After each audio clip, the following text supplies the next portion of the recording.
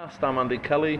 I'm joined by James Pearce, by Ian Doyle and by Christian Walsh. We are 7 days into the Jurgen Klopp era at Liverpool, and it's fair to say we've packed a fair amount into those 7 days.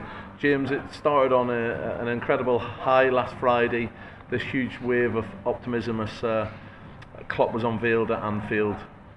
Yeah, it certainly did. Yeah. I think you went to that press conference wondering whether it could possibly live up to the hype that had grown all week once it became clear that Klopp would be Brendan Rodgers' successor, and he certainly didn't disappoint. I think anyone who heard his words that day would have been, hugely optimistic and energised about the future. And I know the players have spoke this week about they felt exactly the same as the fans. There is a real spring in everyone's step. They're all desperate to impress. Obviously now he's had this first week in the job. It's not been ideal. I think it was no great surprise that we saw a more subdued Jurgen Klopp at Melwood on Thursday, for a number of reasons really. I think obviously the injuries would be tough to take. To lose two players in Gomez and Ings to season-ending injuries in such a short period of time is a massive blow, especially with the other players he's got missing at the moment. And then I think also, I think probably the penny has dropped with him if he didn't know it already, in terms of the scale of the task he's taken on. And for all this talk about full throttle football and changing the style and all the rest of it, very difficult to achieve that in a short period of time, because we know that the squad didn't reconvene at Melwood till Wednesday. They travelled down to London on Friday afternoon. So time is very tight. He spoke really well. But I think there was a dose of there was a little bit less romance and a bit more realism about Jurgen Klopp at Melwood on Thursday. Ian, that second press conference felt like he'd had a hell of a week, and sort of, as James said, maybe a few things were starting to dawn on him. Did you detect that yourself? Well, yeah, from seeing it, he was, as James has said, he was a bit more subdued, and as James said, maybe that was partly to do with the news on the injuries, but also because he's realised what the job is, and not just in terms of the stuff on the field or on the training pitch, but everything else around it. I mean, we knew before he arrived that. We knew that Jurgen Klopp was box office, but to be perfectly honest, I don't think we realised quite how much he'd capture the imagination of the city, with the people who've been taking pictures with him, and well wishers, and he's all over Twitter every time he goes for a pint. I mean, he made kind of a reference that it looks like he's out in the bars and restaurants in Liverpool every single night, but obviously that's not the case. It's just nearly every other night. But no, he is box office, and that's something that I think. To be honest, there's been a lot of talk about no one can ever remember a Liverpool manager, such elation when a Liverpool manager got appointed. But when Kenny Dalglish took over from Roy Hodgson, there was a lot of elation there. I mean, admittedly that was more relief than anything else, but even then there were people who thought Dalglish was he the right man. But if you ask almost every Liverpool, in fact I'd say every Liverpool supporter, if you ask them, even the casual fans who don't necessarily go to the games, who just watch off the television or just take a passing interest, they'll know now who Jurgen Klopp is, and they'll have wanted him as the manager. Christian, that's the key, isn't it? Because whatever you think about what happened to Brendan Rodgers, what we did have was a divided fan base about his future, and that was starting to become a bit toxic around the club. Ian's right. I think I haven't heard a single person not think that Jurgen Klopp is, a massively good appointment for Liverpool in the role, and that unifying the fans to a certain extent was task number one. The football is what he's got to get on with from tomorrow onwards, isn't it? Yeah, I mean, you say that, let's wait until after Tottenham and see how many people want him out after that, win, lose or draw, because such is the nature now of Twitter and whatnot. But in all seriousness, that being divided even is it's been a big problem with Liverpool for a long time. It almost stems back from the the Hicks and Gillette era of the infighting and almost the club at civil war with each other. And it's a bit of a legacy of that, really. And Liverpool fans, are not as one very often. But Jurgen Klopp managed to do that. And the problem is, you can't just rely on that for results, as you say. The football's got to come as well. It's brilliant that the club feels united and that everyone's pulling towards the manager and that everyone believes in the manager. But that won't win you points, unfortunately. I mean, it can certainly permeate. There might be a feel-good factor around the club for a while, certainly. And what it would also do is, hopefully, with the vast majority of fans, buy him some time. as he tries to implement this, high octane Gegenpressing or whatever he wants to play. But it still does, it's good that everyone's united, but the only thing that will keep fans united is good results eventually. But thankfully for now, he's got that time on his side because the fans do believe in him. His track record speaks for itself. His charisma's undoubted, and it's a fantastic appointment from that point of view. I think in his first press conference, with his 25 minutes that he came out with, as James said, more of the romantic side of it all. I think in the 25 minutes he bought himself 18 months straight away, just by doing that, because the fans are on board straight away. With these mentions of time. And they know this season, even if they've only played 8 games, there's still 30 Premier League games to go. Anything could happen now, and they're not that far off the top. But they know that this season could be one of, I hate to say transition, but it will be. And then next season they'll give him a fair crack then. So he's bought himself 18 months straight away.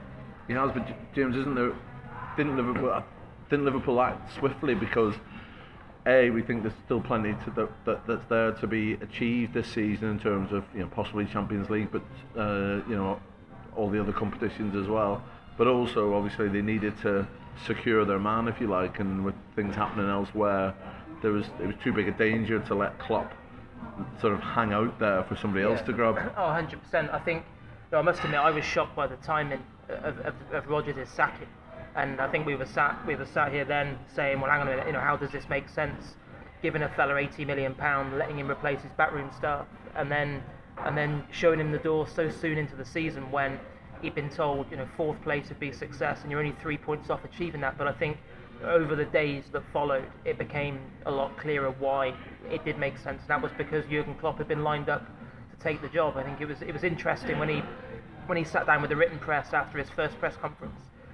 He was asked, how many Liverpool games have you seen this season? And he said, I've seen the last 3 very closely. And you suddenly look back then at the fixtures and the results, and you realise that it was after Carlisle at home in the League Cup that he was obviously paying very close attention. So I think anyone who knows how football works will know that the idea that Liverpool only made contact with Jurgen Klopp on the Monday after they'd sacked Brendan Rodgers is living in cloud cuckoo land. It was, they made that change because they knew that the Klopp was going to take the job, and that was why they had to move as fast as they did. Because the reality is, if Wenger had announced he was going to retire at the end of the season, if Mourinho under mounting pressure, Pellegrini is only ever a couple of defeats away from a crisis, and any top job, not just in England but across Europe, if that had come up over the coming months, Jurgen Klopp would have been on their shortlist. So once Liverpool knew that he was up for getting back into management and had enjoyed his 4 months off walking his golden retriever Emma around the little German island and playing tennis, that they had to go and get their man, because as we all know, FSG it's not just a sudden appointment. They wanted to, if Klopp had been available, he would have replaced Roy Hodgson. If Klopp had been available, he would have replaced Dalglish in 2012. And once he did become available for FSG, they moved quickly to get their man. Here's a question for you then. Can you remember Liverpool ever making a managerial appointment that every other club would have wanted that manager? I've silenced everybody. I mean, I suppose it's similarities to Rafa, I suppose, in some ways, in the fact that he came with this, blossoming CV where, he'd won La Liga, he'd won on the European stage, and the fact that he'd outfoxed the likes of Barcelona and Real Madrid meant that he was right up there. And I suppose even Houllier, it was he'd been involved in the World Cup triumph for France. But you're right. No, I think it is funny when you think that 3 years ago Liverpool basically were picking between Rodgers and Martinez, and now suddenly 3 years on, without actually really achieving anything in terms of trophies in that in between time, they were picking between Ancelotti and Jurgen Klopp, two of the best managers around. It's interesting, isn't it? Because you could argue Liverpool don't attract big name players anymore. That sort of, especially with the FSG model as well. Suarez wasn't the player that he is now when they signed him. They don't sign those sorts of players, but somehow they managed to snaffle themselves a manager instead. And FSG like to say, and they probably are all about the fine margins in football. And you just wonder if this is the best way to counteract the fact that they can't necessarily bring in and attract the best players is by going all out and getting one of the best managers. Well, the other side, I mean, the two sides to that. One, then, his record at Dortmund in turning young players into established stars, which is probably something that FSG would be, worked absolutely bang into their model. The other question mark is, can he perhaps more than Brendan Rodgers attract big names? Potentially, from his background into the club. I think you certainly hope so. I mean, one of the things that interests me about the appointments in that sense is that Liverpool's most successful managers over the past 20 years, for example, have always come when they sign managers or they acquire managers, and it sort of reflects the state of Wales football at the time. You got Gerard Houllier in 1998, and it was just after they'd won the World Cup, I think, France. They were about to win Euro 2000, and they were pretty much dominating world football at the time. He came in and he was a bit unlucky, Houllier, because he knew the French market, but Wenger had got in there a couple of years earlier, so he sort of had the stranglehold on that. But it was the same sort of idea. And then Rafa Benitez comes in 2004, obviously 4 years before they win the Euros and then go on to dominate. But he had the extensive knowledge of the Spanish market, of Luis Garcia on quite cheap for 6 million, Xabi Alonso, young up-and-coming player. By signing Klopp, not only is he bringing in proven players, possibly because of the order around them, but the other thing that he might be doing is that he brings with him a knowledge of the style of football in the nation that at the minute is on top of world football. So there might be I'm just throwing it, there could be a defensive midfielder from Mainz, or there might be a winger from Hanover that the Premier League doesn't know, because he's the only English manager the only German manager in England. That gives you that advantage. Well, you know them, so are there any? I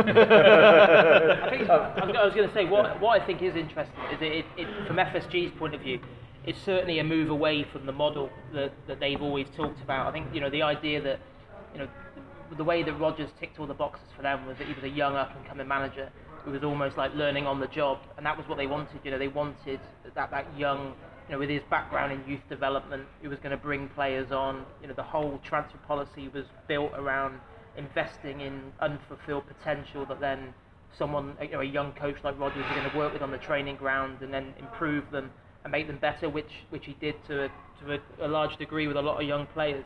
But what I think FSG have found, and obviously in the week when there's 5 years on from when they bought the club, that trying to find value in the transfer market in football is very, very difficult. This idea that you can be cuter than the fact that you only have to look at the league table compared to who spends the most money, who's got the highest wage bills.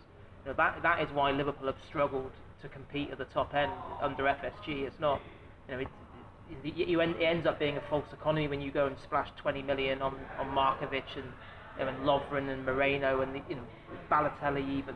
When you're not shopping for elite players, you're then desperately trying to find value that then ends up costing you a fortune, because then you see these players shipped on and they haven't delivered. So I think that's going to be an interesting thing. Now they've got a world-class manager in Klopp, which is different from what they've had before. Will they now then shift their transfer policy accordingly and try and now attract players? Because I think part of it up to now is A, Liverpool just haven't been in the market to compete with the top clubs for the best players, and B, it wasn't the strategy. Well, now they've got the manager who's capable of attracting those players. Are they going to get the checkbook out and actually go for them? Doyle, what we do know is he can't get the checkbook out till January. As we mentioned earlier, we had the two big setbacks with Gomez and with Ings this week, which was probably real eye openers for Klopp. We heard today that Rossery probably wouldn't have been in line to start at Spurs anyway, but perhaps would certainly have been in his plans as he looked ahead perhaps to Ruben Kazan or whatever for his first home game. Do you think he's had enough time to make an impact in terms of what we'll see at Spurs, in terms of anything other than motivational and sort of new manager and the traditional view, which I'm not sure is exactly borne out by the statistics, that a new manager will always give you a little lift anyway? Well, the short answer to that is no. there won't be much time for him to have done anything very much, to be honest. Especially with the international break. Well, that's it. Yeah, they've only had the players for about 2 or 3 days, and that would be about it. But I think you mentioned the new manager effect that comes in with many managers that come in. But the other thing is, as we've kind of been talking about for weeks on end, and James mentioned before, is that the place was on such a, Liverpool was on such a downer, the club, that Klopp coming in at any time would have been had a positive effect. But particularly now, with the way things have gone, I just think the whole place has just lifted. In fact, in some ways, it was even better than they haven't had a game. I know it sounds slightly odd. It's kept the honeymoon period going. Yeah, basically, yeah. Because it's given them a bit of momentum, and I think the players would have been absolutely desperate to get a game. They'd have been desperate, even the ones that have been away in international duty. They'd have been thinking, can't wait, can't wait to get back. I want to see what the new manager's going to be like, and more importantly, I want to get in the team. Now, even the ones that are in the team, I want to stay in the team, because he's going to come with his own ideas, and everybody knows the kind of football Klopp likes to play, and there'll be some players who are thinking, I'm not sure whether this is whether I seem to be the right kind of player. I want to change to be that player. Or some players may just go, well, I don't want to be that player, maybe it's best for me to go somewhere else. But he's going to have at least 2 or 3 months to work out which players they are. Christian, it's ironic in a way that he's Klopp starting at one of the away grounds that we know Brendan Rodgers had a poor record against top teams in his reign, but one of the teams that he did have a good record against was Spurs, and obviously you remember those 2 trips to White Hart Lane in the last couple of years, almost like quite sort of landmark games, if you like, the 5-1 where we put a sort of poor record there to bed. 5-0, sorry. And I know Liverpool don't keep clean sheets often, but it did happen. And obviously the brilliance of the Flano goal and that felt like a massive together moment. And then of course, start of the season last year, you had Balotelli's debut. It looked like him and Sturridge could become a partnership, and it seems such a long time ago now. But it's actually only just over a year really, and White Hart Lane's been last couple of years has been a good place for Liverpool. And again, more irony on top of that irony is that White Hart Lane before then was actually a terrible ground for Liverpool. They just routinely lost 2-1, if I remember. Or 4-0 as it was under Kenny. But I think the Rodgers 5-0, I think that was almost if Liverpool would have won the league that season, that was almost a season-defining game, because it was obvious what Brendan Rodgers wanted to do with the team, but until then it didn't quite click. But there it clicked, away from home against a really good team. The midfield was pressing like nothing I've ever seen from a Liverpool team before. Suarez was just absolutely destroying the back line. Granted, the Boas's their high line was hilariously bad on that occasion. But yeah, it's an interesting one, because it does seem like the sort of place that Liverpool can go and exploit. Of course, it was Benitez's first ever game as a Liverpool manager in the Premier League was at White Hart Lane as well. It does seem a long time ago, Balotelli and Sturridge. I always remember the picture of Rodgers laughing as Balotelli missed from the halfway line, having a go, at 2-0, and he wasn't laughing much 2 or 3 months later when he was trying that. But it's a big game. They're a good team, Spurs. I think it's one of those. It's one of the hardest games for Liverpool could have, because they're not in the upper echelon of teams. In terms of, if you go into an Arsenal or a City or a United, you turn around and you say, well, fair enough, Liverpool don't get a result out of this because they can't really be expected to. But at the same time, it's not an easy game. So they come into the game with high expectations, but also a pretty high probability of having a really long period of the game under pressure. James, after Spurs, we've got obviously Klopp's first home game, and I'm sure the tickets for Ruben Kazan have been going a lot better since the announcement. Do you think Klopp's European background and the fact that Europa League's taken a lot more seriously on the continent will see him perhaps target it more as a tournament than Rodgers' selections in the early stages would seem to indicate that he was intending to? Yeah, it's going to be interesting to see how he does approach the Europa League. I think you're right with Rodgers. I think because he knew he was under pressure and fighting for his job, it was all about the Premier League. He knew that regardless, forget the Europa League, forget the League Cup, it was all about the Premier League. Staying in touch with the top four was going to keep him in a job. And I think his attitude was, we just need to scrape through, just do enough to get to qualify. Which, as it stands at the moment, Liverpool, they played two, drawn two pretty painful games to watch, but they're not in a disastrous position. I think in terms of the way Klopp will approach it, I think in many ways it's probably his options have been heavily depleted anyway. I think we talk about the injury situation, and in terms of Tottenham first up, the only one who obviously he's lost this week who would have started at Tottenham anyway is Ings, but certainly Gomez and Jordan Rossiter would have come into his thinking for Ruben Kazan at home. So I think you suddenly look at the squad at the moment, and obviously we're expecting Benteke and Firmino to be back in full training next week, but he was indicating yesterday that neither of them would be ready for Kazan on the Thursday.